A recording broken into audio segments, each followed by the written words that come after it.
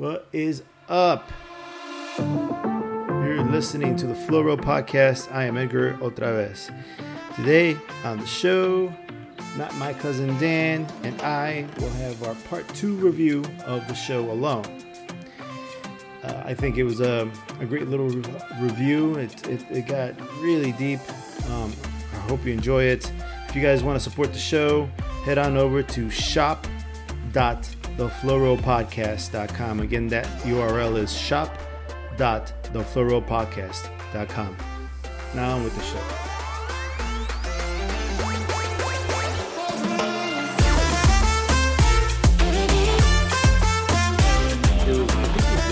That and I mean, I remember us talking about Ghost in the Shell and all this other shit. All right, so we'll just start from. We talked about. Okay, go ahead. You got it. All right. So, welcome to another Flow Row. Okay. So, welcome to the Flow. Jesus Christ. Welcome to the Flow Row Podcast. There you go. This is your host, Edgar OtraVez, and not my cousin Dan. Not my cousin Dan. Not my cousin Not Dan. your cousin Dan. I don't even have a cousin Dan. Well, I have a cousin Dan, but you're not that cousin. You're not Mike. No. We're not related, but I wish we were. It would be awesome. We'd probably hate each other by this point. Yeah, we probably wouldn't like each other, right? That was the way it would work. We'd be sitting in the corner drinking the chicken juice.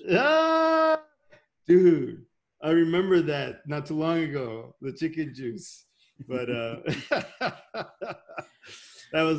that's a throwback. That's like, I remember telling you that story. It was like a Christmas party. Yeah. Were like, everybody was like, in the snow. It was like one of those like Christmas parties where it's like it was way out in the boonies and we risked our life to get to this party. It was snowing real hard. And then when we got there was like trays and trays of chicken, like from this fancy Mexican chicken place. I don't remember what it was called. It wasn't El Pollo Loco. It was like, I don't know, El Loco Pollo or something crazy. Something. Los Pollos Hermanos. There you Exactly. No, and then but the chicken was good and we were hanging out, and for whatever reason I started daring my brother to drink the chicken juice. I don't know how we got to this point, but like there was nothing but like chicken, like steam and fat at the bottom of these trays by the time we were done, because everybody had eaten through the chicken, and there was like these trays of chicken juice. And I was like, I told my brother, I dare you to drink that. And he's like, I'm not drinking that. I'm like, come on, man, drink it. No, I'm not drinking it. And then my uncle somehow got involved, and he's like, come on, drink the chicken juice. Drink the chicken juice. And it was not just chicken juice, it was chicken juice. And my brother was like, no, I'm not drinking it. Yeah. Oh man, that story was funnier when I told it the first time. It's still funny. Yeah. It'd be funnier if my brother was in the room, because I'm sure he could fill in the holes, and he'd probably get pissed off. And that in itself would be Shut up about the fucking chicken juice. Jesus. 30 years ago. Yeah, I know, right? Anyway, so this is our part 2 on the series Alone. And when last we talked, there was still Juania, Jordan, Nikki, Michelle. Was Michelle still there? Yeah. Michelle. Yeah. And Barry. Was there another guy? Nathan. Nathan. Yes. Yeah. It was Michelle, Nikki, Barry, Nathan, Juania, and Jordan. were the ones who were left. Now, I have to admit, I had Jordan to win, especially. Dude, when he caught that moose, I had him for. He's gonna. I said, go ahead. Yeah, go ahead. No. Keep going. I said when he got that moose, I was like, that fucker is gonna win. He's gonna win this motherfucker. There's no way he's not. Like, he's got all this meat now, right? But then there's all these complications with the meat, the Wolverines. Like, and then he got. I like, he was one of the ones from the very beginning that I was like, this guy, he's just got it, right? Yeah. You know. And then he went out and caught and killed a Wolverine. A Wolverine with an axe. I mean, he basically killed a Wolverine with his bare hands. Yes. And at that point, I'm like, this guy has the metal, man. I don't see anybody else going out there and killing a Wolverine with his bare hands. With his bare hands to protect his food. Yes, to protect his food. Bro, crazy. That is fucking dangerous. Like, he ran out. So wait a minute. I can't remember how this happened. He ran out because he heard the Wolverines, right? He was keeping watch. And so he ran out, I guess, to chase them away.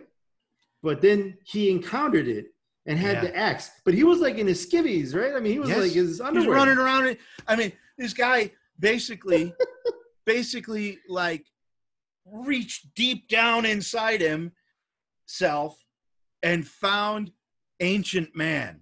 Yes. Right? Yes. He found his mammoth killing ancestors inside him. Yeah. And brought them out and just like, no, you can't have my food. Kabam! And he like, that was fucking amazing. I mean, you didn't get to see it. Right. But it was fucking amazing because then, like, later on, you see the Wolverine. He has the Wolverine and he skins it. And does he eat it? I don't remember if he does. I think he did, right? I think he probably did, because he's not going to throw the meat away, you know? Yeah. But you kind of can see it a little bit.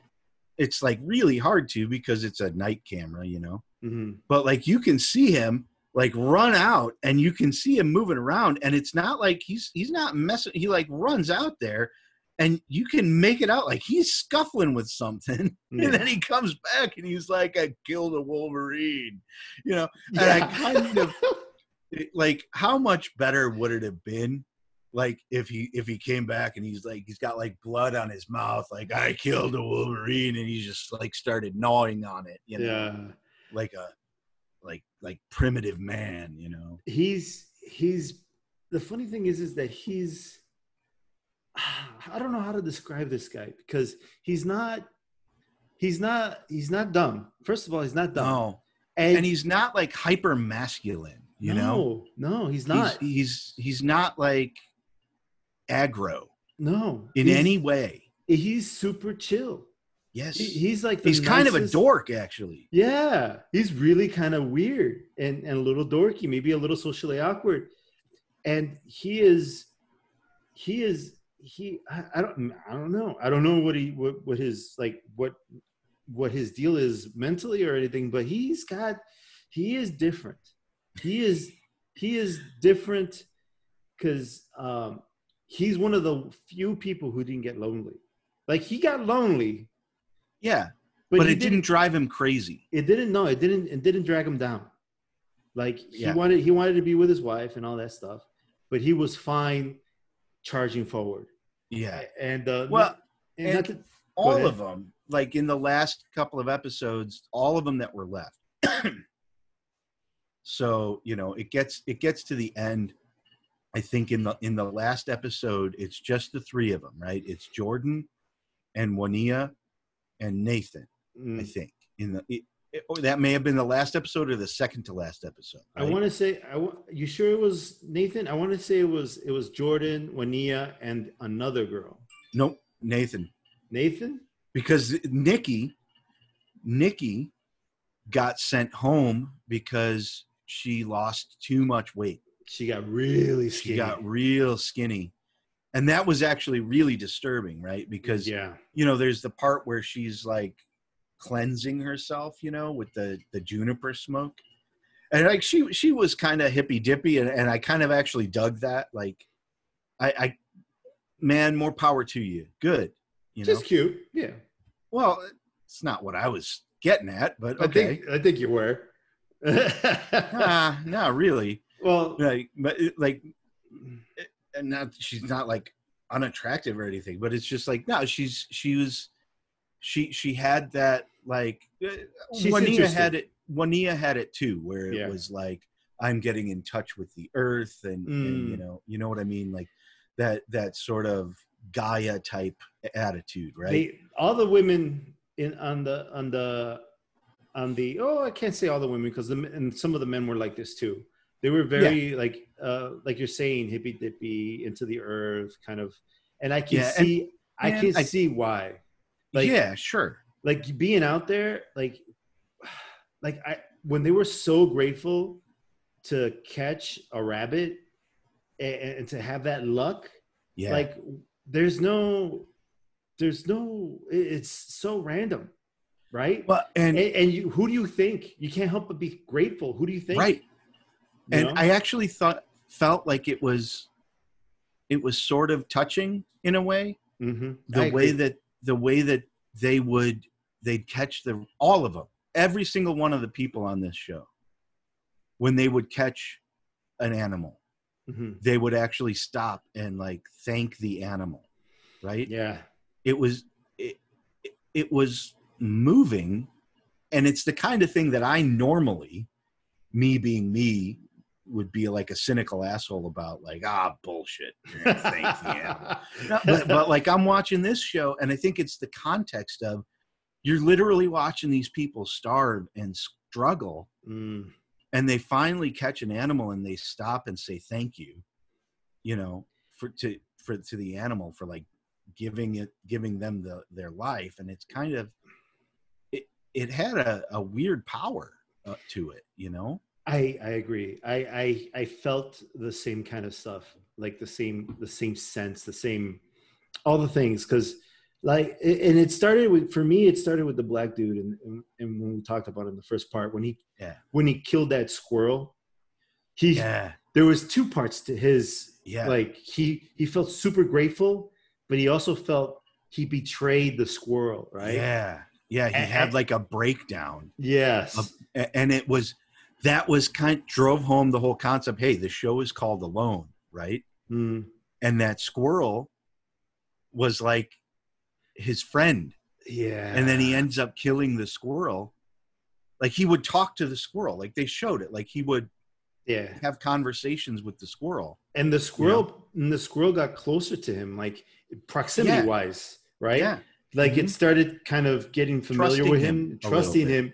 And then that's when he killed him. And that's why he felt he betrayed the squirrel. And he kills the squirrel out of like desperation. Like, he needed to eat something. Yeah. It was saying like it had been like 10 days since he'd had anything that remote, like protein wise, and he kills the squirrel. And then afterwards, and like, I don't know if it was like the next day or whenever, but they're showing the footage of him and he's just weeping. He's weeping because he betrayed the squirrel. Like, again, most of the time that would, like, if that were to happen in a movie, like a Disney movie, I'd be like, fuck this, Mm-hmm. But I'm watching this and like, it hits, kind of hits home. You feel it. And then when he had to leave, because he had lost a lot of weight. Yeah. And he couldn't get any food. He couldn't catch anything. He felt that it was because he betrayed his squirrel friend. Yep. It was really kind of like, there was a part of me that said, that's kind of silly. But there's another part of me that said, well, you shouldn't have became friends with the squirrel. And not only that, like, think about this, right? He was the third one to go out. Mm-hmm. So relatively early, okay? he went out after he was out there for 19 days. Yeah. 19 days only getting, I'm sure he was foraging and getting plants and berries and whatnot. Otherwise he would have died, Yeah. but 19 days. And like they literally showed like every time he got protein, and it was like 3 times in 19 days. Like he couldn't catch fish. Yeah. None of his snares were working. And it's not like he was incompetent. Yeah. I think that's something that this show drives home really well. Yeah. It's not about competence. It's just like everything else in life has to do with luck. You can go out there with the skills, Mm-hmm. but, maybe you just didn't set your traps in the right place. Yeah. Maybe all of the animals out there have migrated somewhere else, whatever. Like maybe you're just in a shitty situation. And that used to happen with like ancient peoples, like pre-civilization. Mm. The food would dry up and the people would move, Yeah. and he can't move. This is where he has to stay. It's his spot. And so anyway, like he's out there for 19 days. Okay. And he's alone. I mean, yeah, they're coming out and doing like med checks to make sure that nobody's dying and whatnot, but that's only like once a week for a couple of minutes, 19 days. And finally he's like, I got to go home. And he's clearly like in a bad mental state. Yeah. But I mean, that happened in like the 4th or 5th episode. So like we're cruising through this and it's like 4 hours of our life. But 19 days of it. And so can you even imagine, like, where would your head be at? 19 days into being marooned and alone and starving. Well, not only so it takes 20 days, about, give or take, to essentially starve, right? And the more and it takes 2 days to die of thirst, right? Mm-hmm. So he was essentially just not eating enough. He had caught basically nothing while he was out there. But and now jumping forward again, like, I did not realize that starving would be the major factor in the winning of this competition, because they were out there how many days? 70 something days. 77. Holy shit. And that's the thing, is I didn't know that either. I mean, we talked about this last time. Based on the description that was on it on Netflix, I thought it was going to be some weird sci-fi show, Mm-hmm. About the chupacabra, And so I start watching this, and almost immediately I was kind of turned off. I was like, oh, this isn't what I expected. But I kind of powered through that first episode, where the guy breaks his leg 4 days in, and I'm like, okay, there's something here. Yeah. And I keep watching it, and it's so much better than some sci-fi show about the chupacabra would ever have been, because you're like, and so, but to the point, I don't want to stray too far. Like, to the point, it didn't cross my mind, even through like the first 4 episodes, like we're going to be watching a starvation game, Yeah. But and because I did go back and I watched, seasons 1 through 5 of this, that's how it always is. That's what this show should be called. It should be called the Starvation Game.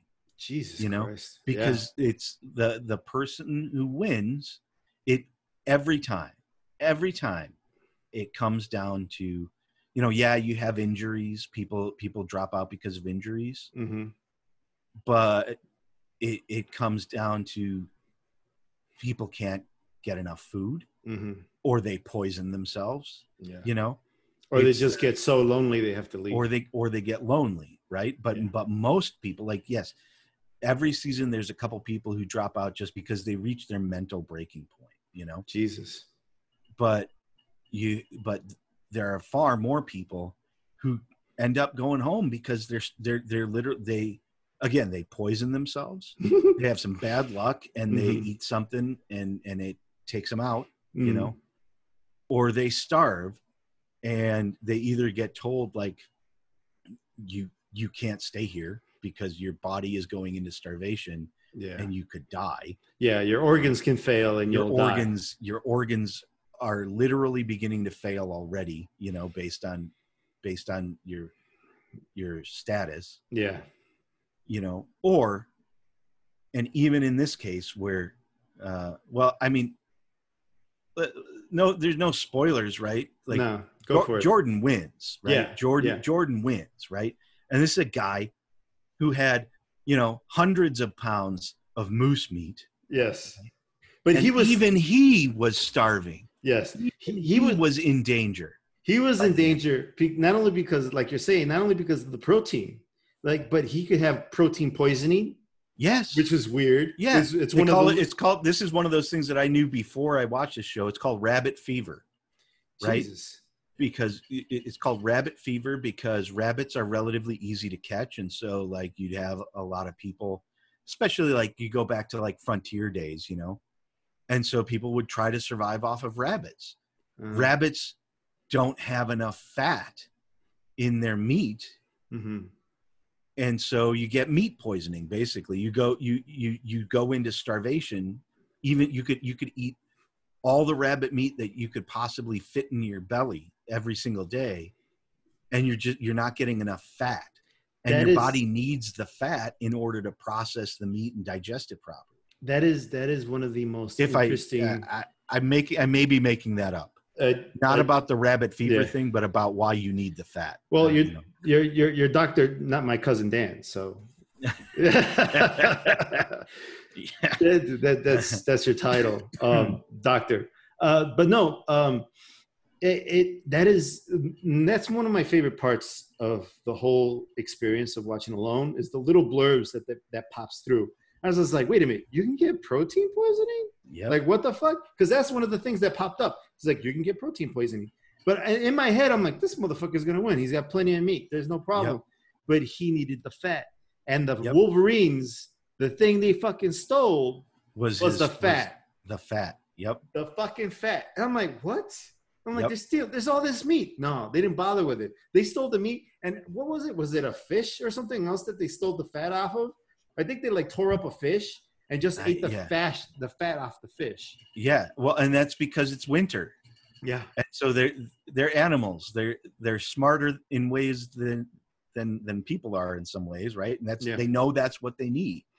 Yeah. The fact that they don't have the brain power that tells them, oh, we'll eat this. The fact that they serve a very reptilian kind of mode. Yeah, is why they go for things like the fat. Whereas because we're so smart, we're like, well, let's have a cheeseburger, you know, you know. But this guy, it was crazy, you know. And my favorite part of the whole show, again, spoiler alert, but this whole thing's about spoilers. But my favorite part about the show is right at the end, where things were getting just a little sketchy for him. He catches a fucking fish. He catches a fucking fish. The day that they're coming to get him. Yes. He catches a fish. A big fish. A big fish. And he's like, oh, look at all this fat and stuff like that. And it was like, and in my head, I'm thinking, oh, this guy won. And this is before Juanilla gives up, right? Yeah. The way they cut it together, the show, they show him catching a fish. And in my head, I already know what it's like for the other cast members. I know he's going to make it. I'm like, that guy's got another week or so. Yeah. Right. You know, give or take a few days. Yeah. You know, and because he's just going to pull the fat off of that and probably continue to work, to like catch more fish or whatever. And I was like, wow. I was so fucking impressed. And I know it's more about luck too, but. You know, but that guy did so many things that really just impressed me to no end, right? Like where he realizes he has to start fishing. Yeah. And so he makes that fishing rod with like a reel. Like he made a reel. Yeah. Out of like a can that he found. Yeah, and he just turns it with his finger. Yeah, and like you're watching everybody else that's fishing. And the one guy, Nathan, who like Nathan was one of the guys that I had pegged as being, okay, he could make it, Mm-hmm. after like the third or fourth episode, after he survived poisoning himself with the fish eggs, right?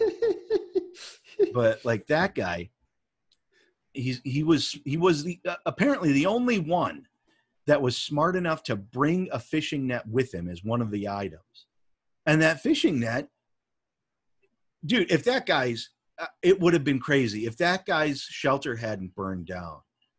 I think this thing would have gone 100 days or more if that guy's shelter hadn't burned down, because he was catching fish, and it slowed down, but he was fine, and then his shelter burns down. But then like Jordan, when he kind of figures out, okay, the moose meat doesn't have enough fat in it. I need fat because I'm literally losing a pound a day, right?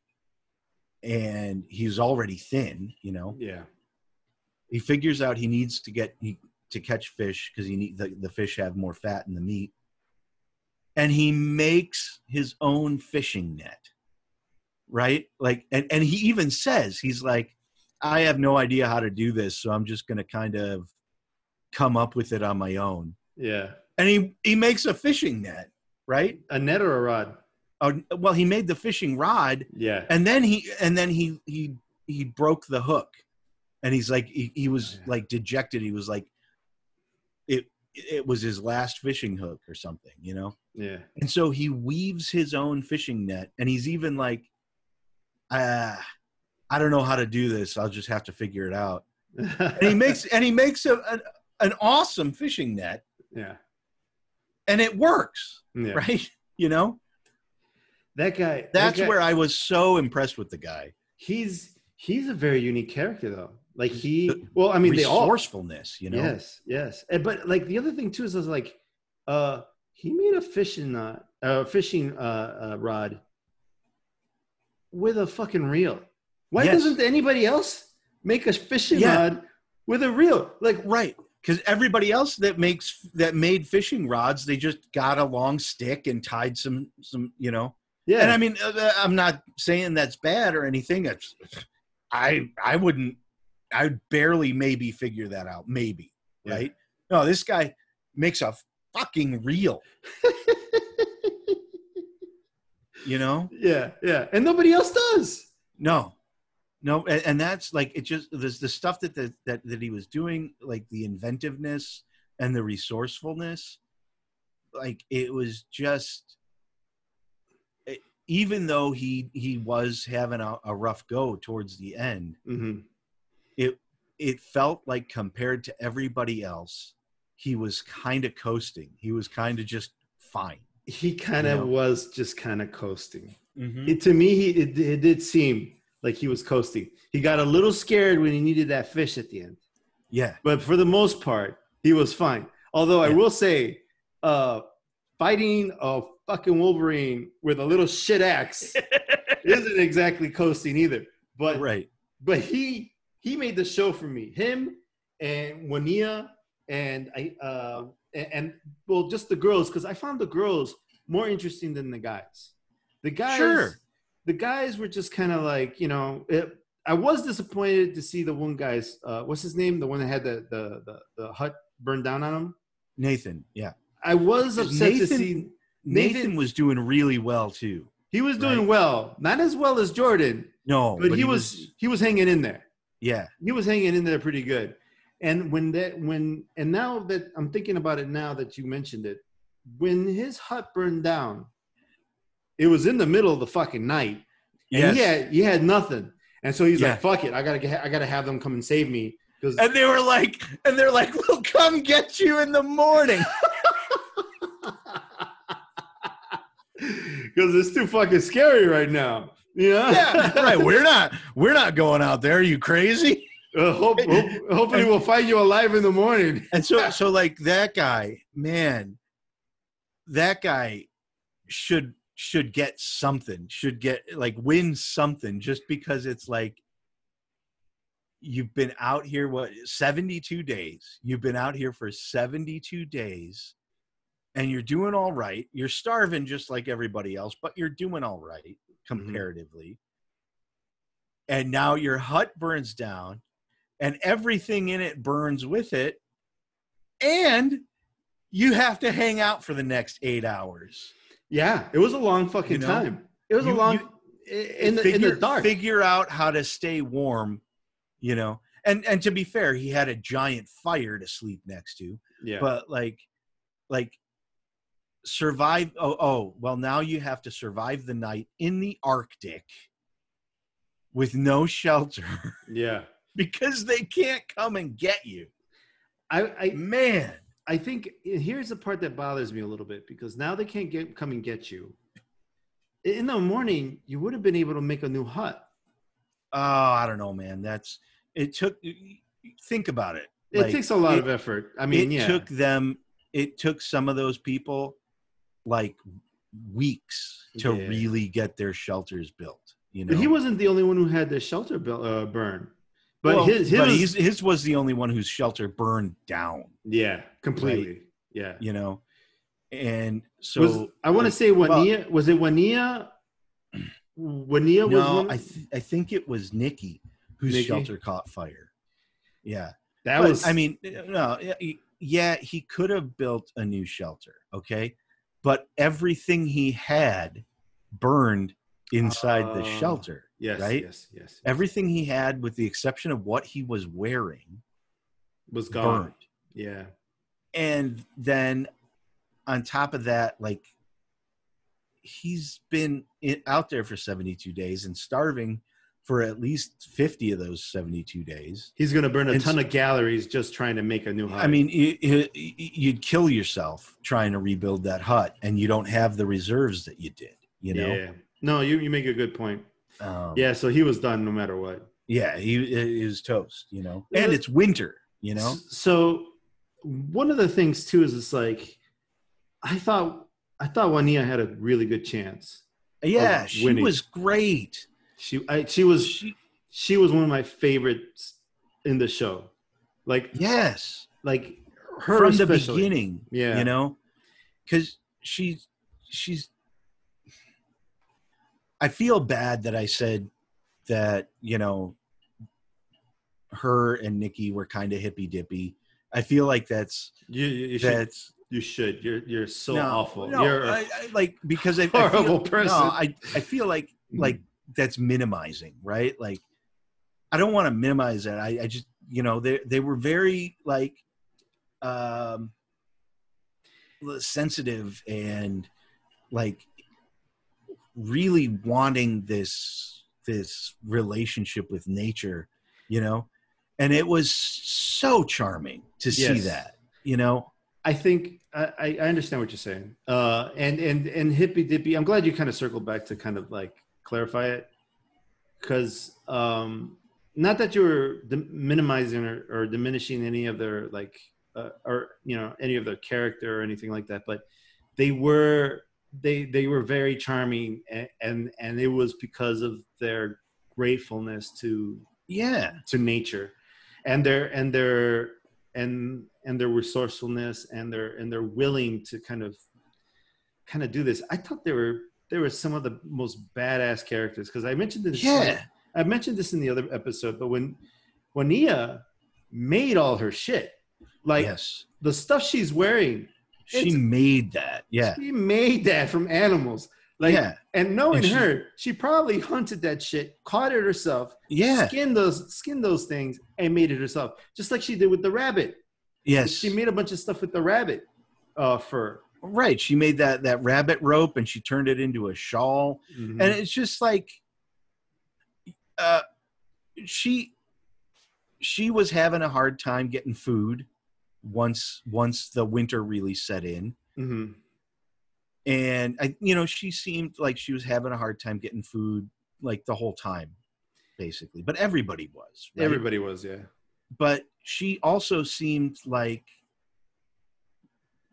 mentally, she was just kind of coasting along, just like Jordan was. Mm-hmm. Like she was just, nothing rattled her, you know? She did get reflective. Yes. She mentioned like she's like, first of all, it seems like she's used to being by herself, Yes. but she doesn't want to be by herself anymore, Right. right? Right. Because she mentioned she wanted to have a partner, or that she wanted to have a baby or adopt a kid. And I believe I remember after she said that she wanted to have a baby, she was already on the show. She was already much older. So Well, I think she's our age, actually. yeah, so her having a baby at this age becomes dangerous, right? Well, yeah. But it's That possible. was, I But really connected with that when she was talking about how she went into that depth about how, you know, when she was younger and in her 20s, she had this axe to grind about how, you know, she was just as strong as men, you mhm, know, and kind of abandoned her femininity. She said, like, I think those probably aren't her words, but mhm. that's what I felt like she was saying. And then, you know, through her 30s and as she was getting into her 40s, she like rediscovered that femininity and really wanted to get in touch with it. And like wanted to own it, you know, and that connected with me because like You're trying to I get in touch spent, with your yeah, I'm femininity. definitely trying to get in touch with my feminine side. I tried Actually, to. no, what, I tried so hard to get it out, yeah, and I screwed up the word. but um, but I connected with it because it, you know, when I was younger and in my Mhm, 20s, mhm. like I was so hell bent on just being like the most masculine guy, you know, and and not, you know, we talked about this on one of the other podcasts where it was like I I had no problem, you know, getting into fights. I wasn't afraid of. I had an axe to grind about like I'm not afraid of you, you know. Mhm. And I was still like at that boxing Oh, tournament and that boxing tournament where you were at like the starting a where, fight with a cop who's like twice your size. yeah, exactly, you know. And it was, and it's just like I had an axe to grind about, you know, demanding that I'm all that is man, you know. Mhm. And like But as I'm getting older, I'm like, that's so fucking stupid. Like, it's it's who it, why do I give a shit? And it keeps you from seeing things and appreciating things. And you know, the way that she got reflective about that experience connected with me, even though it's not about like trying to rediscover femininity in my, I guess maybe it is kind of trying to rediscover femininity. No, like getting in touch with the fact that, Mhm. you know, it's not about being the manliest man anymore, I you think know. you know it, that that is just part of being young, right? It's just Yeah, finding who you are, finding where the balance is, trying to prove yourself. I think the proving yourself part is always kind of an experience that everybody has to deal with, and you're right, it's unnecessary, right? But yeah, you don't know, you don't know any better, you're young, so like I we all went through that stuff. I went through it as well. I mean, and I'm sure my kids are going to go through it trying to find who they are.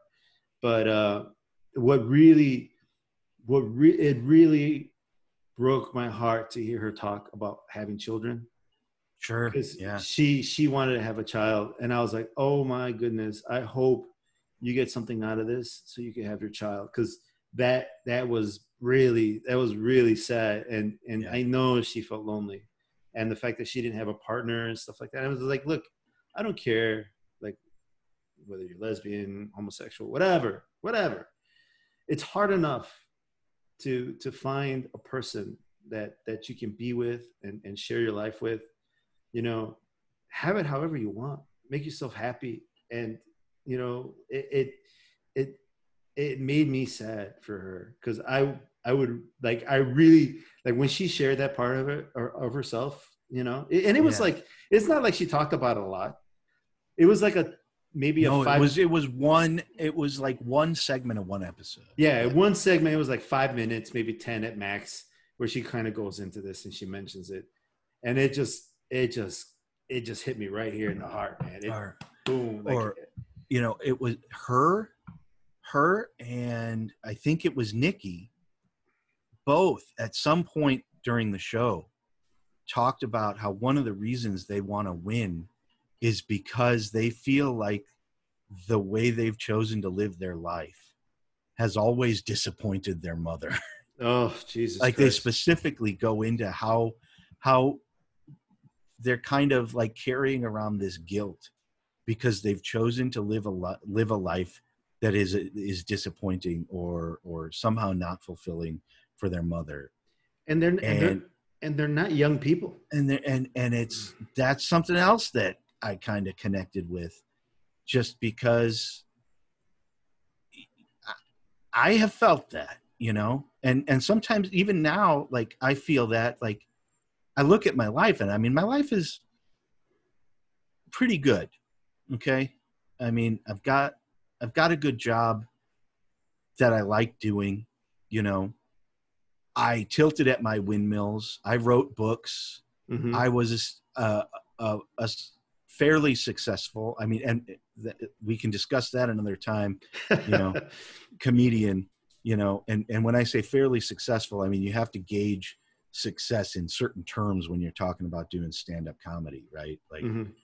like, no, I was not a household name, and I wasn't like a highly sought after, headliner, but I worked. I Mm-hmm. never had problems finding work. I'm not going to sit here and say I was a great stand-up comedian, because I don't believe that, but I was good enough, and it was a dream, and I went and I lived that. Mm-hmm. But like, I also sit back and, even though now, like, I've transitioned into a traditional sort of career and did that pretty successfully. Even now, it's like, I know that my parents and other people had all sorts of expectations for me. And I'm sure I feel like I'm a disappointment every day of my life. And I'm 41, right? Mm-hmm. And I'm not young.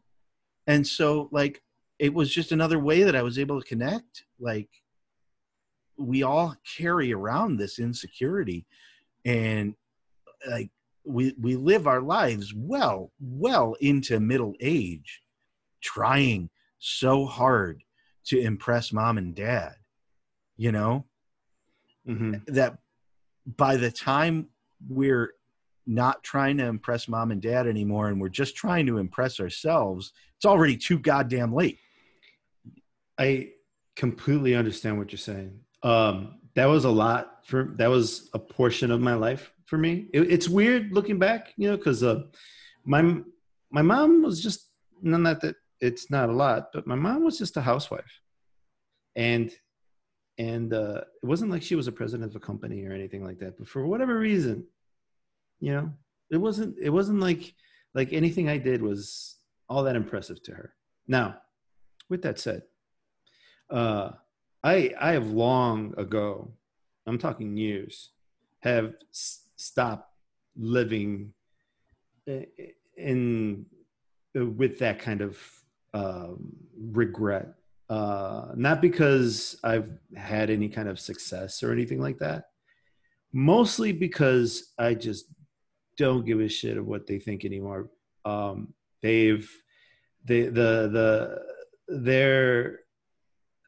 know that I have surpassed them in some ways. And now I'm in a position where I'm in all new territory. Mm-hmm. Like, I'm in all new territory. There is nothing that they can, because I've sought their counsel for Mm-hmm. some things, and their basic working knowledge of some things is not useful to me. In fact, it has become a hindrance in some places. So because just from a just so you can get a sense, for example, when I wanted to take up kickboxing, right? Yeah. When I started, when I was a young guy, 16, 17 years old, and I was doing kickboxing, coming home with bruises on my face, the things my mom would say was, "Why are you doing that? You're getting hurt. Don't do that. It's not, it's not good for you. You don't know what you're doing." It just always been this negativity. So I've pretty easily, especially now that I recognize that, it was pretty easy for me to kind of break away from that and be like, okay, I know you guys are not going to approve anything that I ever come up with. I'm better off not trying to live by any standard that you guys might present to me. Thankfully, so I don't. For a long time, I don't have that issue, but I do know what you're talking about, because there was a point in my life where I was living like that. But anyway, going back to Juania, I really wanted her to succeed. I really wanted her to make it to the end. Yeah. Just so that she did. To be fair, it was her and Jordan. She made it to 76 days. So she made it 3 months. So does the second place winner get any money? No. Damn. I looked her up afterwards. She's like some kind of wilderness guide of some sort. Wilderness instructor, wilderness guide, Yeah. And God, I hope, I hope that all of these contestants that, they have YouTube channels and whatever. And God, I hope they're getting the kind of traffic that they can start getting some of that, influencer money, because they've earned it. All of these people have earned it, All of them are very special people. Yes. Yeah. And, I was talking about, the resourcefulness that I was seeing in Jordan, right? But like all of them had resourcefulness, right? It's just that Jordan was doing some like novel stuff like that blew my mind. But then at the same time, like Juania is making that rabbit rope, she made a bunch of stuff while she was there. She made like the leather knife pouch, and she and Nikki, I loved it when Nikki made the little rabbit. She made the stuffed animal. Right? Yeah, that thing looked terrifying, but still, it was cool. It would give me nightmares to sleep with that thing, but it comforted her. And I was so, I was just so taken with that. Like, oh my God, you're making a little stuffed animal. That's amazing. Well, let's talk about the two contestants that left before Juania, which was Nikki and that other guy, Nathan, right? Barry. No. So Barry. Nikki, there was Barry. We haven't talked much about Barry, but I mean, Barry, there wasn't much that I connected with when I was watching Barry. He just left because he got lonely, right? No. What happened? No, he got evacuated. Oh yes, that's right. He went into starvation. Yeah. He got evacuated. As did Nikki. Yeah. And that guy, I'll say this. I didn't connect with him that much, but I mean, there were some moments with him, like where he knows he's starving, right? And he's not getting any animals. And he comes back and he brings this massive pile of moss. And he's just like, I'm going to boil it down and I'm going to eat it because I need to put something in my body. And I was just like, oh my God. My God. All I could think was like, can you eat moss? Is he eating something that's edible? Like, what is it, like eating tree bark? Like, what kind Apparently, of Jesus Christ. And I mean, on the one hand, I was like impressed with the drive to survive, right? And on the other hand, I was like, dude, that's serious desperation, Yeah. Right. It's just amazing. And then, and he did have, he had the moment, his whole bay froze over. Yeah. So he couldn't get water. That was an interesting part in the show. Yeah. And so he couldn't get water. Like he had to chop ice out with an axe and melt it, and So like he went on like a multiple, like it was like a mile or 2 mile walk to get to the end of that ice shelf to where he could get to the open water. And he was just kind of filming himself as he's getting the water. And as he turns around, he collapses like onto the, do you remember this? He Yeah, he like got dizzy. collapses. No. He like collapses down and he's just like losing his mind and he's begging for like his wife to give him the strength to make it, you know? Yeah. I remember that. And I mean, it was totally heart-wrenching. And I mean, you can say it. I'm sure there are people out there, you know, on message boards and whatnot, because the internet brings out just the worst in people that are like, oh, he's playing for the cameras or whatever. But it's like, no, dude, the guy is starving and he's miserable and he has to walk 2 miles to get water. And he misses his wife and he's just, it hit me pretty hard. And he's got is his thoughts, right? Like that's it. That's all he's got. So he's sitting there with his thoughts. He's probably not used to it, right? So every fucking thing he's thinking about is probably all his interactions with his family. He's probably super, super lonely. Yeah. When he started like, oh yeah, give me the strength, all that stuff, I remember thinking like, oh, this is so bad. And then like not bad, like bad, like bad TV. I'm like talking like bad, like this is hurting me in the heart, you know, like it got really, whew. But like, I got to admit, not to jump back to Jordan, but because of, we're talking about emotion at the end, when Jordan's wife shows up and she jumps on him, like he was talking like, oh, I can hang out another week, like no problem. His wife jumps on him. She is so happy to see him. And he's like, oh, hey, how did you get here? Like, oh, look at you. It was was like, I started crying. I'm a big wimp, you know, just in general when it comes to like, you know, TV and emotional moments. But like when I saw him and his wife jumps on all over him and she's happy to see him and he's like, you know, happy to see her. I just, tears, right? Because it was a great moment to see that. But like you were saying, when he starts crying for his wife, he gets all broken up. The other guy, Nathan, right?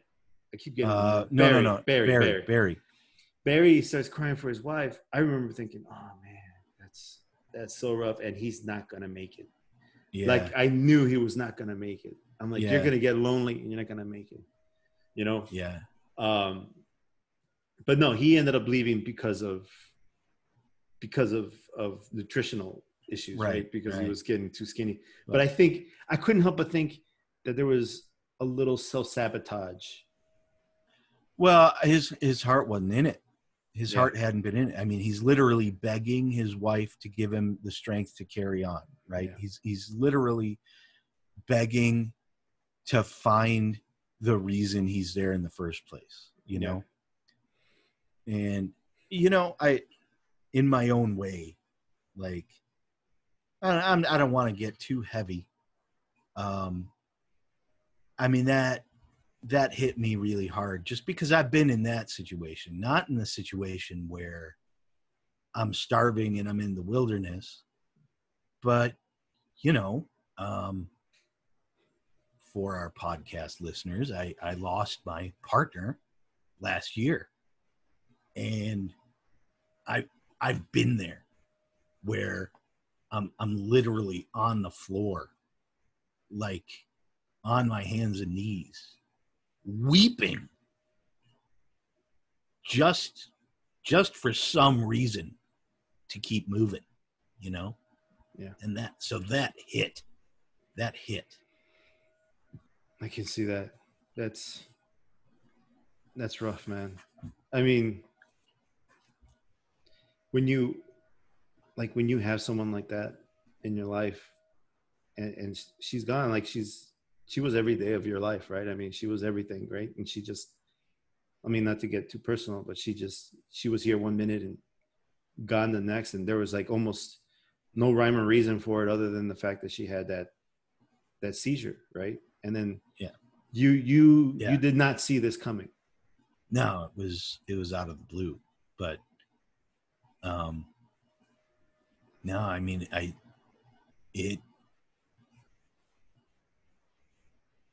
that was a powerful moment in the show for me just because of that, because I could identify so hard with, you know, just wanting something, wanting that reason, wanting that strength, you know. Yeah, it's heavy. It's heavy.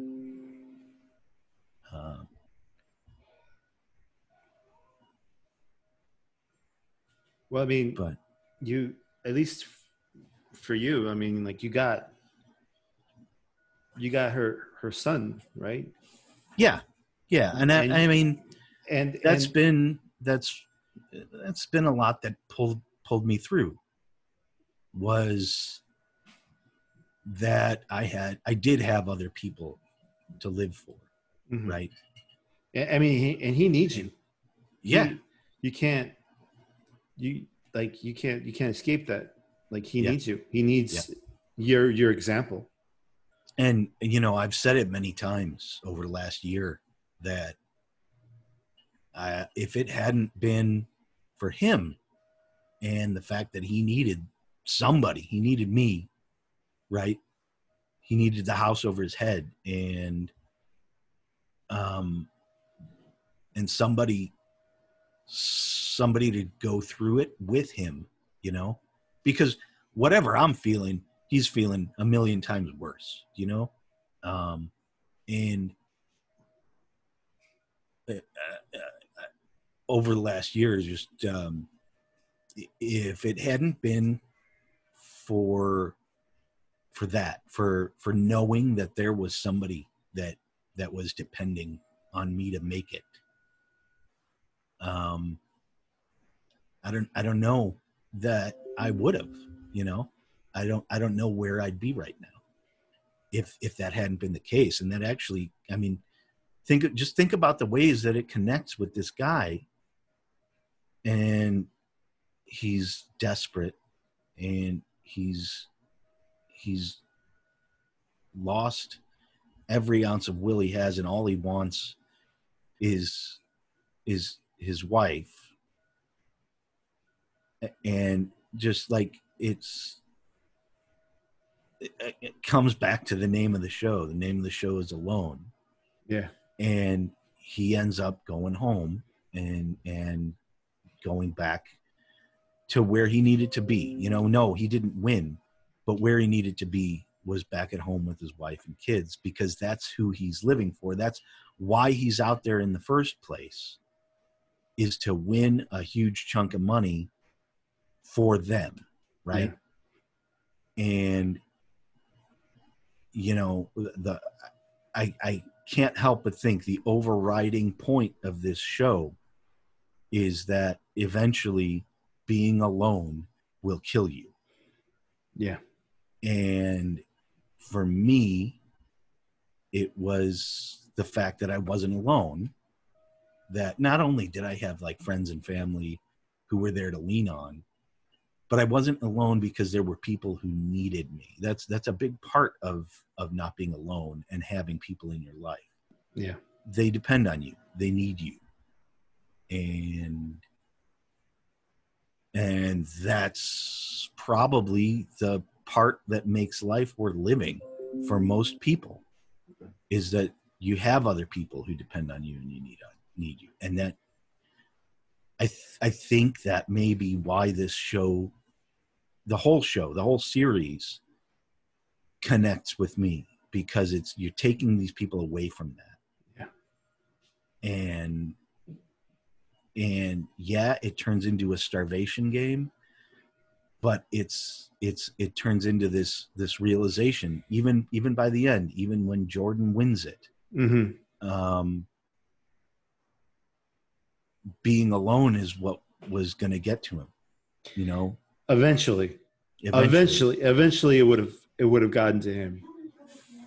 But and you know when and it's you have to have other people to live for. It's just how it is. It's compassion and empathy are what I think that's at the core of most people. I really do. Is that's why you make the decisions that you make. I mean, yes, sometimes you make selfish decisions in life, but you know, the road that you travel is dictated by the people that you're living for, you know, and it's what it's all about. Did you ever read that book, Tribe? It was No. making the rounds. Here, let me look it up. It's called Tribe, and in the book, basically, they kind of illustrated a few different examples of people. I'll look it up, but like they illustrated a few examples of people who were living in certain types of societies and preferred one versus the other. And one of those situations were when settlers would get captured by Native Americans, and the indigenous peoples would, instead of like killing them, would absorb them into the tribe, so they would become part of the tribe, right? And ended up not only serving the tribe as as a whatever, but like eventually they would marry someone in the tribe, have children with someone in the tribe, be a Native American, be a native, and be part of that tribe.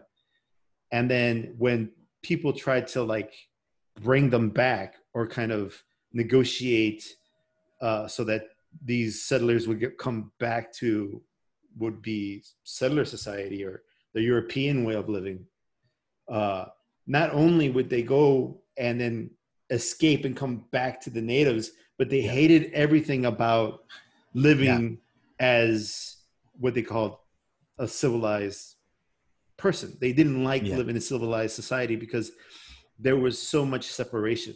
They already back then, they had there were cities and villages and stuff like that, and things were separated and people were separated and this is yours and this is mine. There was all that nonsense. And Native Americans had a different, more familial kind of way of living where everybody hunted together and everything that was found was for the tribe. Everything was shared. And so then they were so connected to those people that they considered themselves not only as a Native American, but preferred that life. And it was because of the connection.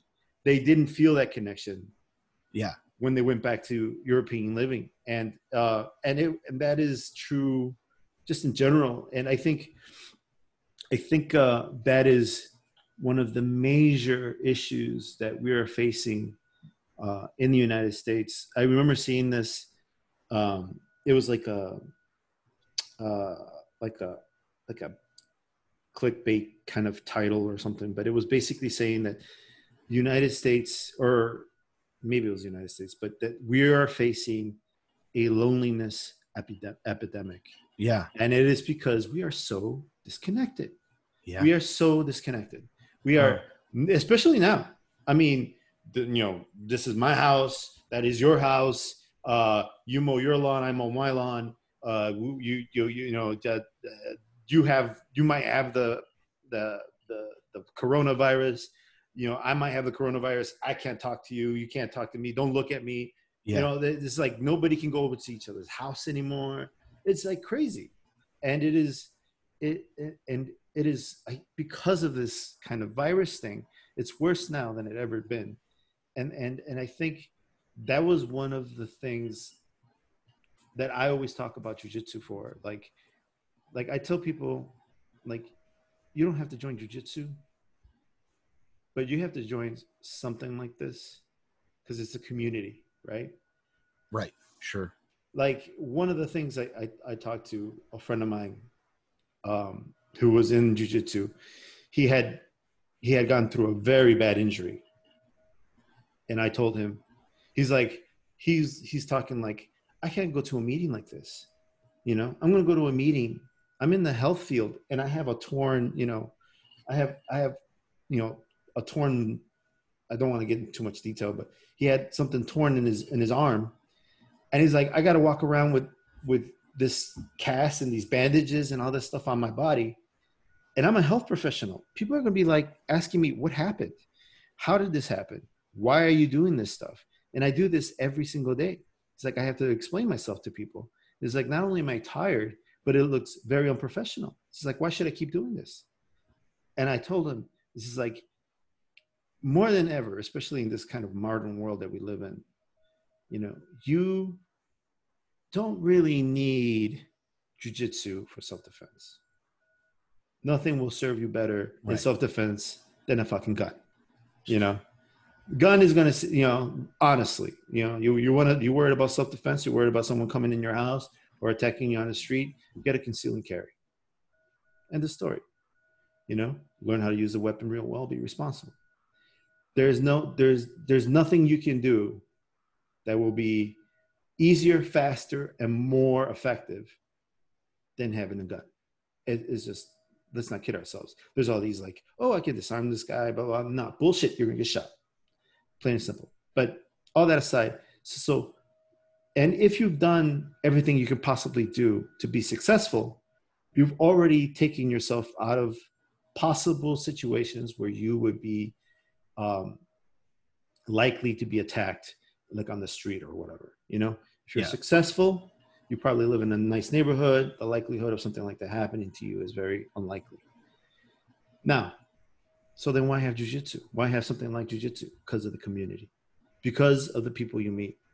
Sure, we pretend we kill each other for like an hour and a half, but in the end, the interaction that you have, the opportunity that you have to talk to someone who you can kind of interact with outside of work, outside, there's nothing. The friends that you make, I have friends that I haven't practiced with, but still talk to, and we go over to the house and stuff like that, because even now, because we're in similar situations, even now with Corona. And I met him at jiu-jitsu. Like, I think it's important for us to be in communities. We need communities. Yeah. We absolutely need communities. And it doesn't necessarily have to be with family, but whatever communities you have, that's what you need. But like, man, anytime you want to talk, bro, I am here for you, bro. I know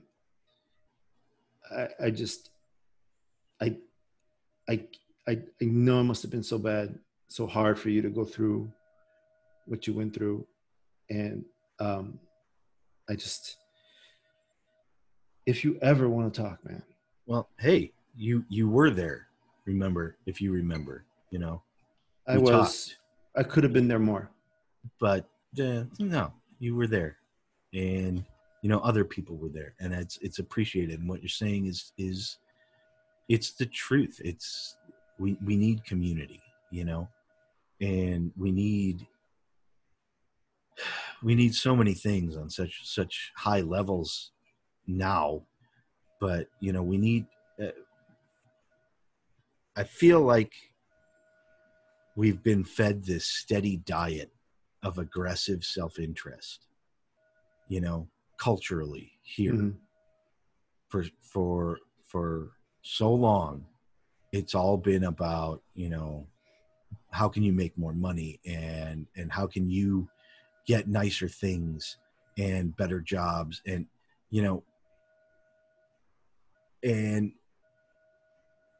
that in that aggressive self-interest, in that, you know, it's like a cultural maxim now that you got to look out for number one always. That's your job. look out for number one, and step on throats if you have to, you know. Yeah. And look at us. Look at the country. Where does that get you? It doesn't get you anywhere. No. You know, you have good guys and bad guys walking around with guns. You know, you have people armed to the teeth every time you turn around, and you know, what? How are we? How does that make us any better? How, you know, we're so disconnected, and we're disconnected personally, you know, to the point where it's our lives aren't about our community anymore.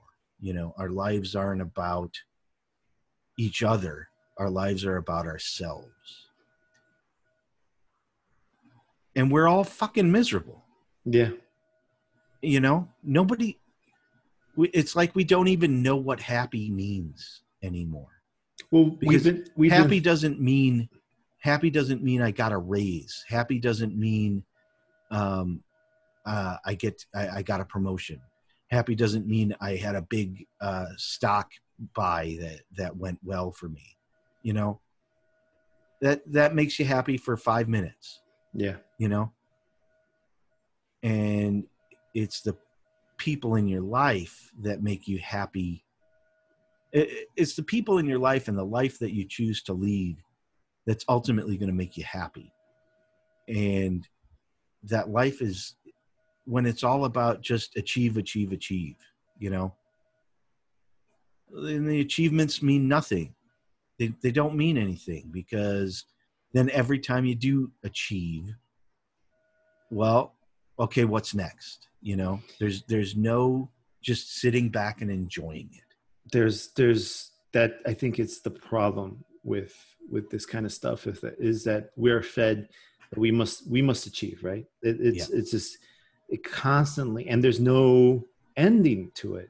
Right. It's always what's the next thing? What's the next thing? What's the next thing? And it's like I feel, and this is me like at 45 speaking like this, and I know that when I'm 50 I'm going to be like, no, I was wrong, this is the new, you know. But I feel I can't help feeling that you know, that now that I'm at 45, I don't need these things. I feel like I don't need this stuff. Right. I have the stuff. I don't want any more stuff. Yeah. I don't need the stuff. I don't want the stuff. I don't want it in my closets. I don't want it on my floors. I don't want it. I don't need the stuff. I'm just gonna have what I need. Yeah. You know, I've been purging stuff, but I've also been accumulating other stuff. Once it's a snowball, man. Once you start, you get a house and you start to fill the house, and then you start to fill the garage, and you fill the basement and the attic, and then you get a bigger house, and because you need it's a snowball, and it's like once you start doing it, you can't stop. If I for some reason make some crazy amount of money, 100 billion, whatever, I will not upgrade my house. I will not. I'm going to get the things I need to get fixed, get the things I need to have to maintain, and fuck everything else. That is my dream, man. Like my dream.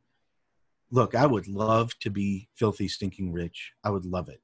And not so that I could have more stuff or a bigger house, so that I just wouldn't have to give a shit, you know? Fuck your money. So yes, and like I have been doing everything I can to get myself to a point where it's like I am going to double down and, you know, pay the house off as fast as I possibly can, you know, and just get to the point where there are as minimal financial obligations as there can be. Bro. Because the faster you get to, that's what it took me a long time to figure this out, because, You know, I did the comedy. I wrote those history books that I was writing, you know, because it was like, if these things click, I could make my fuck you money, right? Yes. It's outlandish. It's outlandish. And I mean, I never expected it really, but it was just like, there's the off chance that it could happen, you know? Yes. And that's never going to happen if I stay in a traditional job like we've been programmed to, you know, make as much money as you can and sock away as much as you can. And eventually you'll be able to retire, but you know, you'll never have real fuck you money. Well, I kind of realized it's not just about making money. It's about eliminating those financial dependencies, right? It's about pay the car off and keep it until you drive it in. Get the house paid off. Don't wait the 30 years for the mortgage. Make it hurt. Yeah. Make it hurt. Put every dime that you can and get the house paid off so that, you know, every extra penny that you put into it is a little bit of time that you're taking off of that mortgage, you know? And once you get to the point where, like, that's the big thing for a lot of people, is once you get to the point where you've eliminated your housing cost, you've paid it off, you don't have that $1,500 or $2,000 or $2,500 a month that you're spending on your mortgage. It's done. You've paid it off. All of a sudden, it becomes a lot easier to get that fuck you money. Yes. Because now you don't have to pay half your wage or a third of your wage or whatever it is to the bank. But have I ever told you about my friend who I have a friend. He is like 43 and he has paid off his fucking house because he was working 2 fucking jobs at the same time. He's in IT and he was doing this crazy thing where he was like working his ass off. Don't get me wrong. But as, you know, tickets were coming in to like do his job, like he would take the tickets that he needed to do and do them. And then he would take the tickets that he knew that he was going to have to feed to someone else anyway. And he would give them to the third party vendor or, you know, whoever made the server or whatever it is. He would pitch it to that help support desk person and just work like that. And he did that for, I don't know, 5 years or something and paid off his fucking mortgage. Yeah. He did it like in 5 years. He paid off his fucking mortgage in 5 fucking years. Now, any money he makes, assuming that he's still working like he's working, is just money. Is just fuck you money. He can retire probably by the time he's 50 if he wants to keep working. Yep. And so, and it's just, that's the idea is it's not just about making more money. It's about getting rid of debt, you know, or if not debt, liabilities, right? Getting the liabilities paid for and taken care of. Right. Yeah. And then all of a sudden you just don't need as much fuck you money. You know, you don't need $5 million in the bank. You need less. Yeah. Right. And that's what it's all about, because you know, I know it's cliche, but I mean, the rat race, it's exactly what it is. It's the rat race. I don't care look, I'm never going to be the CEO of anything. Okay. And I never wanted to be that. And I think there are a lot of people out there like that who that's not their goal. That's not what they want to be. You know, I'm never going to be the CEO of anything. But I mean, just look at your coworkers. You know, it doesn't matter how high you rise. You are never going to make fuck you money. That's not going to happen. Mm-hmm. And that's the dirty little secret is it doesn't matter if you're making $100,000, if $50,000 a year, $100,000 a year, $150,000 a year. Yeah. It doesn't matter because you're in the rat race. Okay. They're never going to pay you enough unless you become the CEO of a big company, a big enough company that they have like stock options that are worth a damn and all that. You're never gonna make enough to really truly escape from that rat race, you know? So, like, there are two reasons, or like three, for me to do this podcast. Number one, and they're all kind of like on the same kind of plane. I don't really say number one, number two. Like they're all equal in my eyes. But number one is to talk to my favorite people. Like, part of it is to get the chance to hang out with my favorite people. Like my cousin Danny, not my cousin Dan, Emily, all these other people that I get on here, I'm trying to get on here, are my favorite people. I've asked people and they said no. So you're my favorite people who said yes. But there are people, but there are people who I won't ask. You know, there are just people who I won't ask. But like, you guys are my favorite people. I mean, I've, you know, ever since we were hanging out back in the day, I wish we lived closer, you know? Yeah. You know, and if you live next door, bro, probably fucking barbecue every day, which is probably better for our waistlines. But anyway, but like, that's the first reason. The second reason is, if I were to, like, I don't know, God forbid, knock on wood, I pass out, like I die tomorrow, you know, that there would be some kind of record from my kids to know what kind of person their dad was. Sure. Yeah. That is the other reason. I just want them, that if I die, that they know that their dad was this type of person, good, bad, whatever, you know, so that they wouldn't just have memories, they would have this, right? And then the last reason would be, fuck, you know, if something, you know, if we got lucky and got some fuck you money for doing this podcast, that would be awesome. That would be the dream. Unlikely. Right. Unlikely. Well, no, that's exactly like I was saying. I mean, that's I did the stand-up and the writing because I loved doing those things, right? I still love doing those things. I do. Yeah. But but it was also, I mean, that it could happen. And it could happen. And as unlikely as it was, and it didn't happen, right? As unlikely as it was a possibility. And it would have been faster.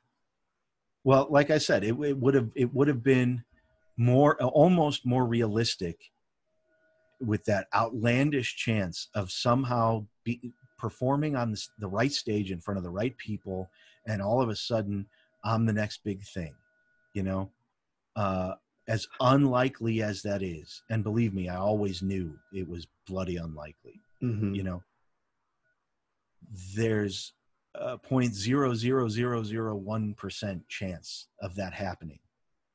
But to what I was saying before, staying in the rat race, there is a 0 chance of that happening. Yeah. You know what I mean? Yeah. There's a 0% chance. At least you have a 0.0% or whatever it is. Nobody gets discovered for their awesome marketing campaign. You know, like, it's not how it works. Or unless you're using your marketing to promote your comedy, or your podcast. Yeah. But anyway, we have gotten way far off topic. Yeah. Right. But you know, we're still right in the ballpark, because that's why all of these people, every single one of them, They're doing it for $500,000. They're doing it for that extremely well. In this case, a 10% chance, a 10% chance of making fuck you money. Yes. You know. Yes. And $500,000 is still, it's still fuck you money. It's not going to get you through the rest of your life, but if you do it right, it's the seed money that you need to put the foundation in place. Yes. For whatever you want to do for the rest of your life. Yes. I mean, and that's exactly why they're all doing it. Worst case scenario, like let's say you play it real safe with $500,000. You pay off your mortgage, just like we were saying. Yeah. And you can work anywhere and it would be fine. You would be fine. You would be absolutely fine. Right. You take that $500,000, you pay off your mortgage, you take the rest of it. Okay, so you take the $500,000, you pay the tax man, whatever you have to pay the tax man. Mm-hmm. You pay off your mortgage, and then you take the rest of it and you, I mean, you don't even have to plunk it into like good investments. You take that money and you plunk it into like CDs. Yeah. You know, yeah. And that's enough money where, okay, you go and you do whatever the hell job you want to do. I don't care if it's being a barista at Starbucks. Yeah. You know, you do whatever the hell job you want to do and just let that money sit and earn whatever meager interest. And that meager interest is going to add up over the years, right? You know, it's I think that's, you know, we spent so much time talking about making, you know, getting out of the rat race, buying the house out, getting to the point of having fuck you money, that I think that's one of the reasons I'm sure I love this show, is because that's exactly what these people are trying to do. And they're, you know, not all of them, of course, not all of these people are like cool people that I want to be friends with, but all of these people are, you know, none of them really seem to be assholes, you know, they're, and even though they're, several of them are special people. They're not the kind of people that you run into every day. Mm-hmm. They're still just regular people. Yeah. They're regular men and women who are just going out there to take the risk. And, you know, you're putting yourself out there with this podcast. I put myself out there getting on stage. You know, I identify, man. I get it. They are going for that dream of, and we keep saying it, fuck you money, but what, you know, who are you saying fuck you to? You're not saying fuck you to anybody. You're saying fuck you to the systems. Yeah. You're saying fuck you to the aggressive self-interest. You know, you're saying fuck you to being locked into, I'm going to go do my job for 30 years and hopefully I'll have a 401k so that I'm not eating, you know, a Jiffy Pop and ramen noodles for the last 40 years of my life. You know, Jesus Christ. Like yeah. I wish more people, we would have, I think, a much better culture if there were more people who were willing to go out there and take the risks and say, I'm going to try to not do this the way that everybody wants me to do it. Yeah. You know, the way that I've been programmed to. It would be a much better place to live. I think that is more possible these days. I think in terms of, you know, because with every generation, I feel that the prior generation can no longer relate to the newer generation. Yeah. If we're, again, an example in my situation, my parents came from Mexico. They didn't get very high in their education. I think the highest they got was 6th grade. I was not only the first person to go to high school, but I was also the first person to go to college and get a college degree in my family.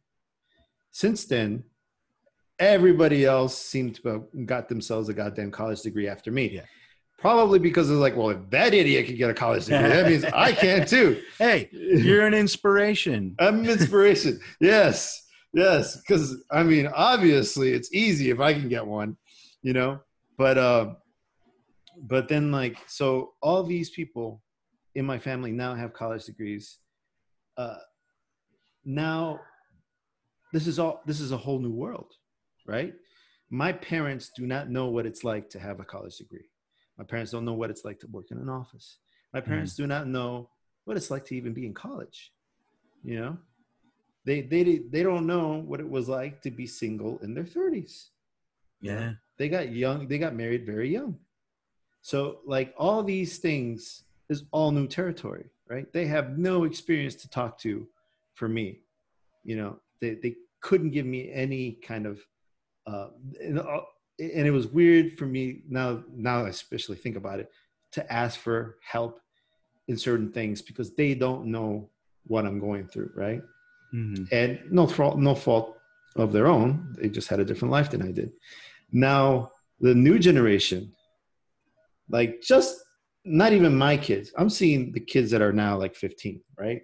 I'm 45. I'm seeing these 15-year-olds on YouTube making fucking bank on fucking YouTube.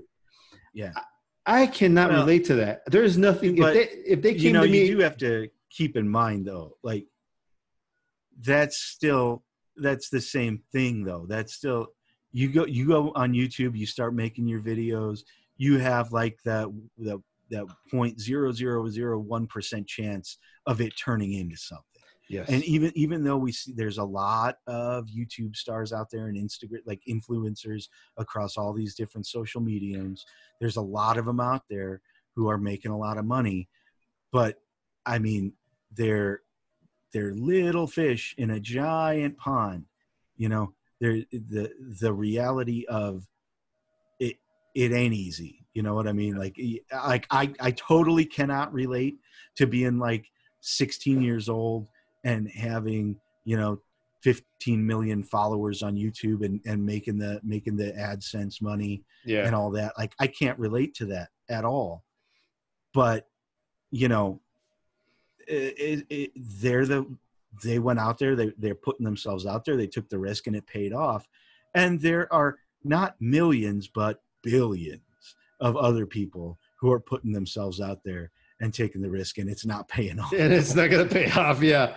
I mean, that could I be think this podcast is probably an example of that. I was going to say that it could be us, but like, it's just like, but if these kids came in and asked me for help, like, oh yeah, I would be like, I don't know, maybe start a URL, like buy a URL, get a domain. Have you tried making an RSS feed?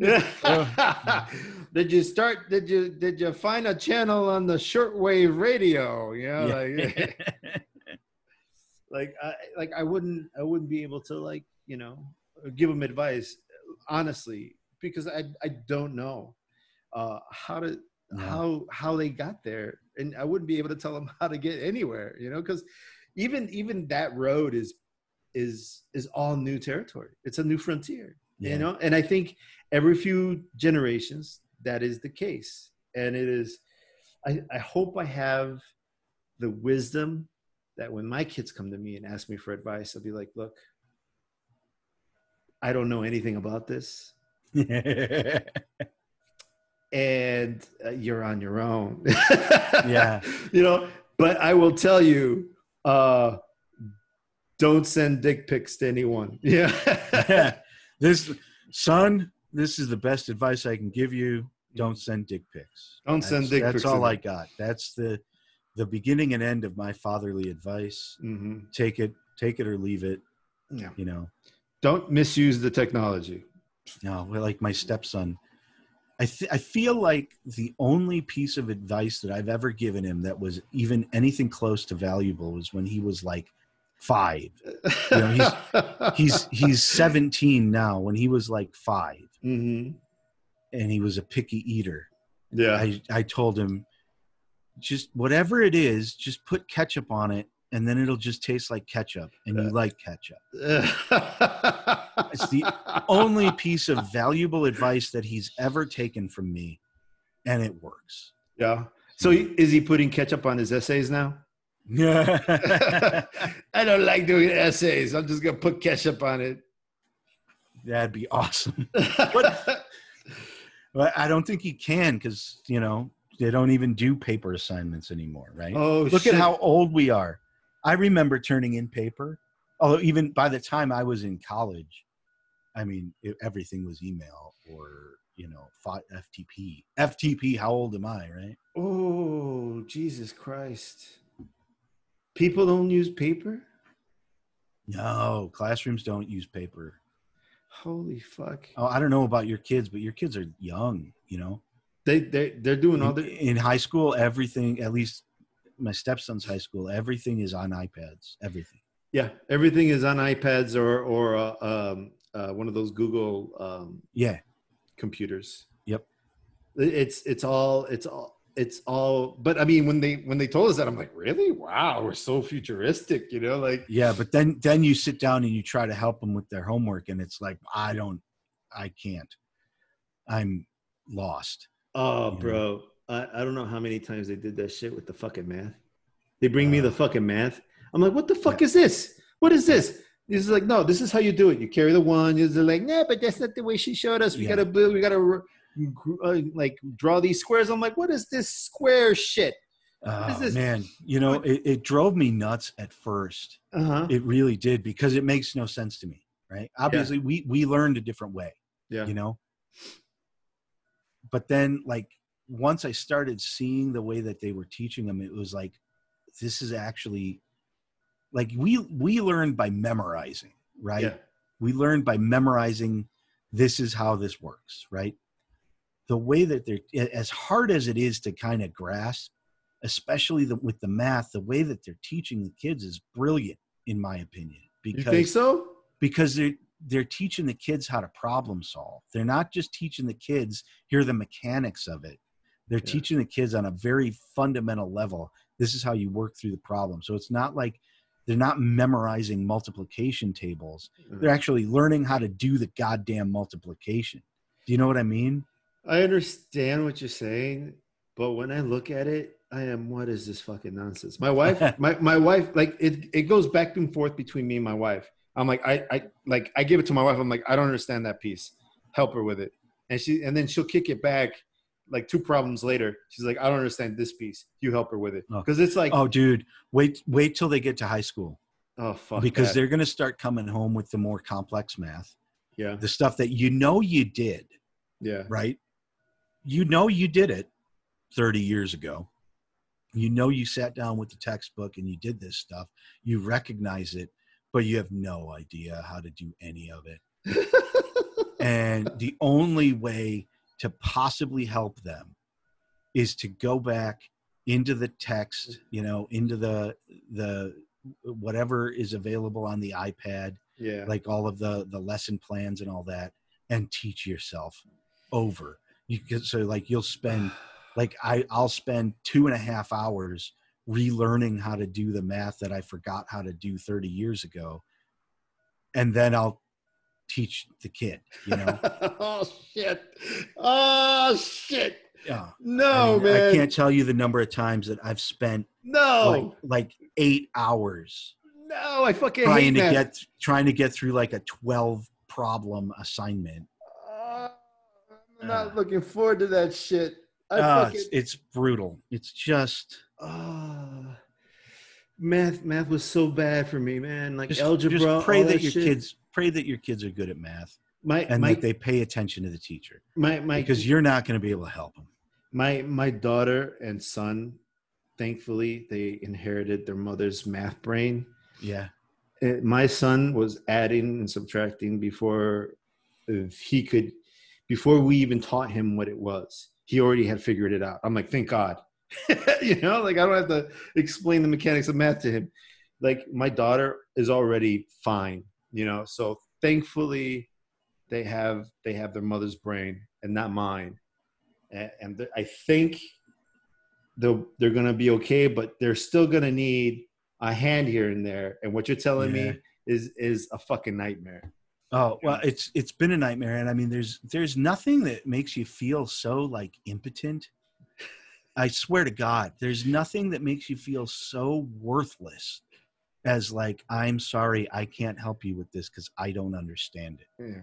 I don't understand your 9th grade math. it makes you feel worthless as a human being. Well, You know, that's happening with her. That happened with her third grade math. yeah, So I was like, what? Because I mean, you look at it and there's all these squares and there's yeah, numbers, and I'm like, the fuck are the squares? What is right. But what? if you take the time seriously, this Yeah. is just the way I felt about it. Like if you take the time to go back through their materials, their learning materials, Mhm. right, and teach yourself the way that they're teaching the math, it starts to make sense, and it's actually kind of beautiful, right? Because it's it, instead of teaching this math by like rote memorization, they're actually teaching problem solving in a really kind of gorgeous way, Mm. you know. But that's just my opinion, and I know there are probably hundreds of millions of people out there who disagree with me. I can appreciate your appreciation for math, but I do not have the same appreciation for math that you do. Oh, I hate math. I hate math, but I do like the way that they teach it now. Yeah. Even though it was hard for me to get a handle of it. I like it because I feel like the way that they're teaching it now, these kids aren't going to get to 41 years old and can't do simple algebra, right? The way that it's being taught, they're actually going to remember this stuff. Yeah.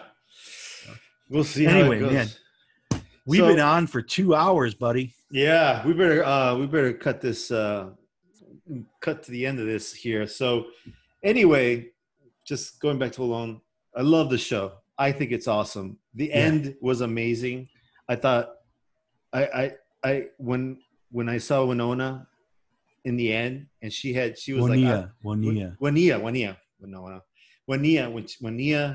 was there at the end and she knew she was done, and you could see it. You could see it. She was skinny. She knew she was in trouble.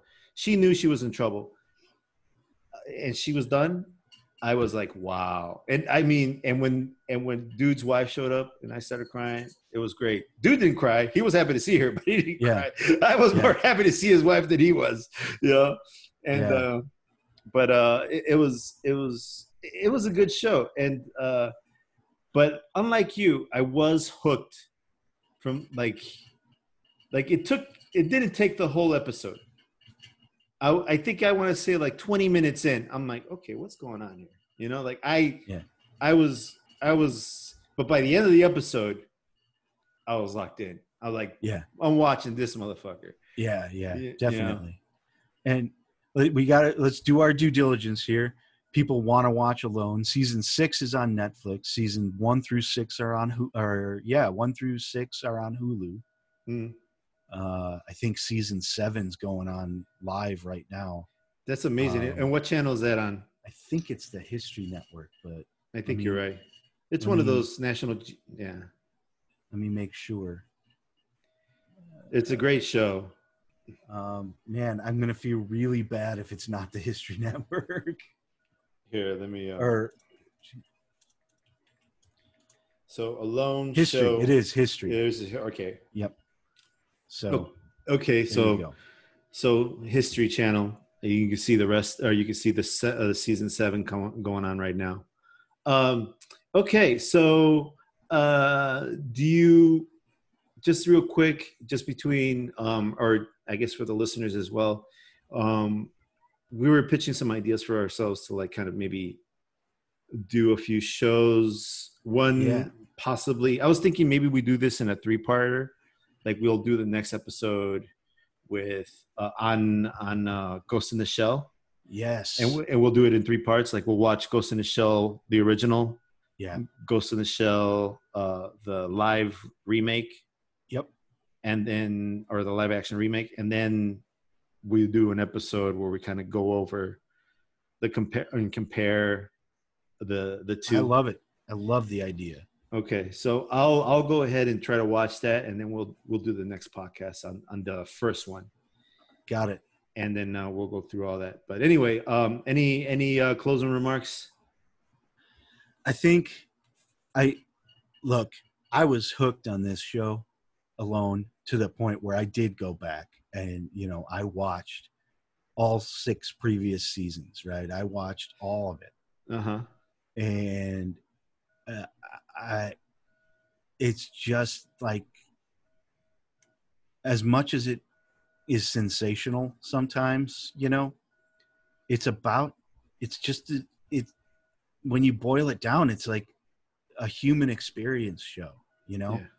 It's not just about people going off in the wilderness and being alone and all of the struggles that come with just trying to survive. It's a show about what it's like to be human at the very core, because when you strip everything away, that's what the show does. It strips everything away, and it shows you what people are about when they have nothing left. It takes people all the way to that edge, and it's very revealing for that. And it makes you appreciate, the name of the show alone is not, it's not anything light, right? It makes you appreciate that we're not meant to be alone. No. And that's the whole reason we're here as this advanced society, is because our ancestors long time ago figured out being alone is a great way to die. Yeah. I can't help but think, like, how did they realize that the show should be called Alone? They knew it at its core. Right. That how did they know? Like, they could have called the show anything. They could have called the show Survival. Yeah. They could have called the show like In the Wilderness or something like that, just as provocative. Yeah. But when it comes down to it, the show, that's why it's called Alone, right? That's why they called it that, because when it comes down to it, that's the challenge. The challenge isn't like survival. The challenge is survival literally on your own. Mm-hmm. No help from anybody else, no contact, you're not receiving any empathy from people, and you're not giving any empathy to anybody else. You're not interacting, right? You're totally disengaged from anything other than yourself. Mm-hmm. And you watch the show, and especially if you go back and you watch all the other seasons, you see how that's what causes people to fall apart. I think that point that you make, where it's like it strips away and it leaves you, it leaves at the very core what humanity is. But more than anything, like, it's right, like spot on. Like, if anything, it shows you what you need to survive. You need food, you need water, you need warmth, you need shelter, and you need other people. Yeah. You need other people. And you just don't need other people just for the fact that they can help you get these things, but because psychologically we are built to be around other people. Like, we need other people. And Alone really drives that home, because when you see the title, I'm like, oh, they're by themselves. Like, I just thought, okay, that's nice. Like, well, not that it's nice, but that's an interesting title. The title didn't mean anything to me until somebody went home because they were lonely. Yeah. I was like, damn, you can lose like that? Like, that's a way of losing? Yeah. Like, holy shit. Like, and then the starving thing came in. And I'm like, oh shit, they're super thin. They could die.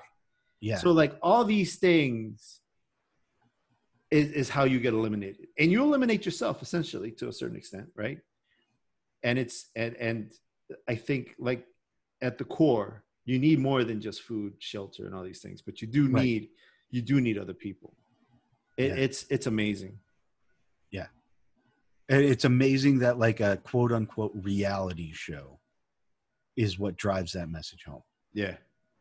Because this isn't like a new idea, right? Like, it's not the same thing as Survivor, but I mean, Survivor followed this sort of similar theme, except Survivor would actively pit the contestants against each other. So, but like, it's a reality show when it comes down to it. Like we just spent 2 hours now, and I think 2 hours the last time talking about a reality show. But I mean, in all honesty, like, it's poignant, and the message is very clear that it's being alone is the challenge. Yes. Going through this alone is the challenge. Well, I mean, prison, they throw you in solitary confinement, right? Why? Because it's a punishment. It's a punishment. Yeah. Right. It's a good show. All right, man. Well, let's put a period to this here and wrap it up. Anything else before we? Oh, man. All right. I think we've beaten this horse. I think we did good. I think I'd listen to the podcast. There you go. You see, I can't wait to go back and cut the little snippets out and see how dope we sound. Oh God. Yeah, I know. All right, man. So thanks to everyone for listening. This is Edgar OtraVez and not my cousin Dan. We'll catch you next time. Bye.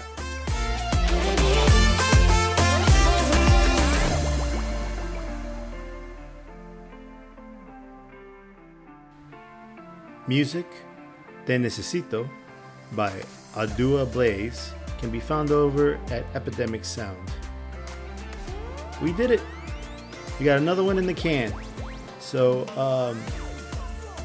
I just want to say that I only have my favorite people on this podcast. The people that I have on here, I love dearly. They're people that I have a great time with. They make me laugh. And I wouldn't have anybody on here who I don't enjoy their company. Of course, there's plenty of people who have said no to me, but that's another thing. That's a whole other thing altogether. Anyway, thank you again for listening. This is the Flow Road Podcast. If you want to support the podcast, head on over to shop.theflowroadpodcast.com. Again, that URL is shop.theflowroadpodcast.com. Thanks.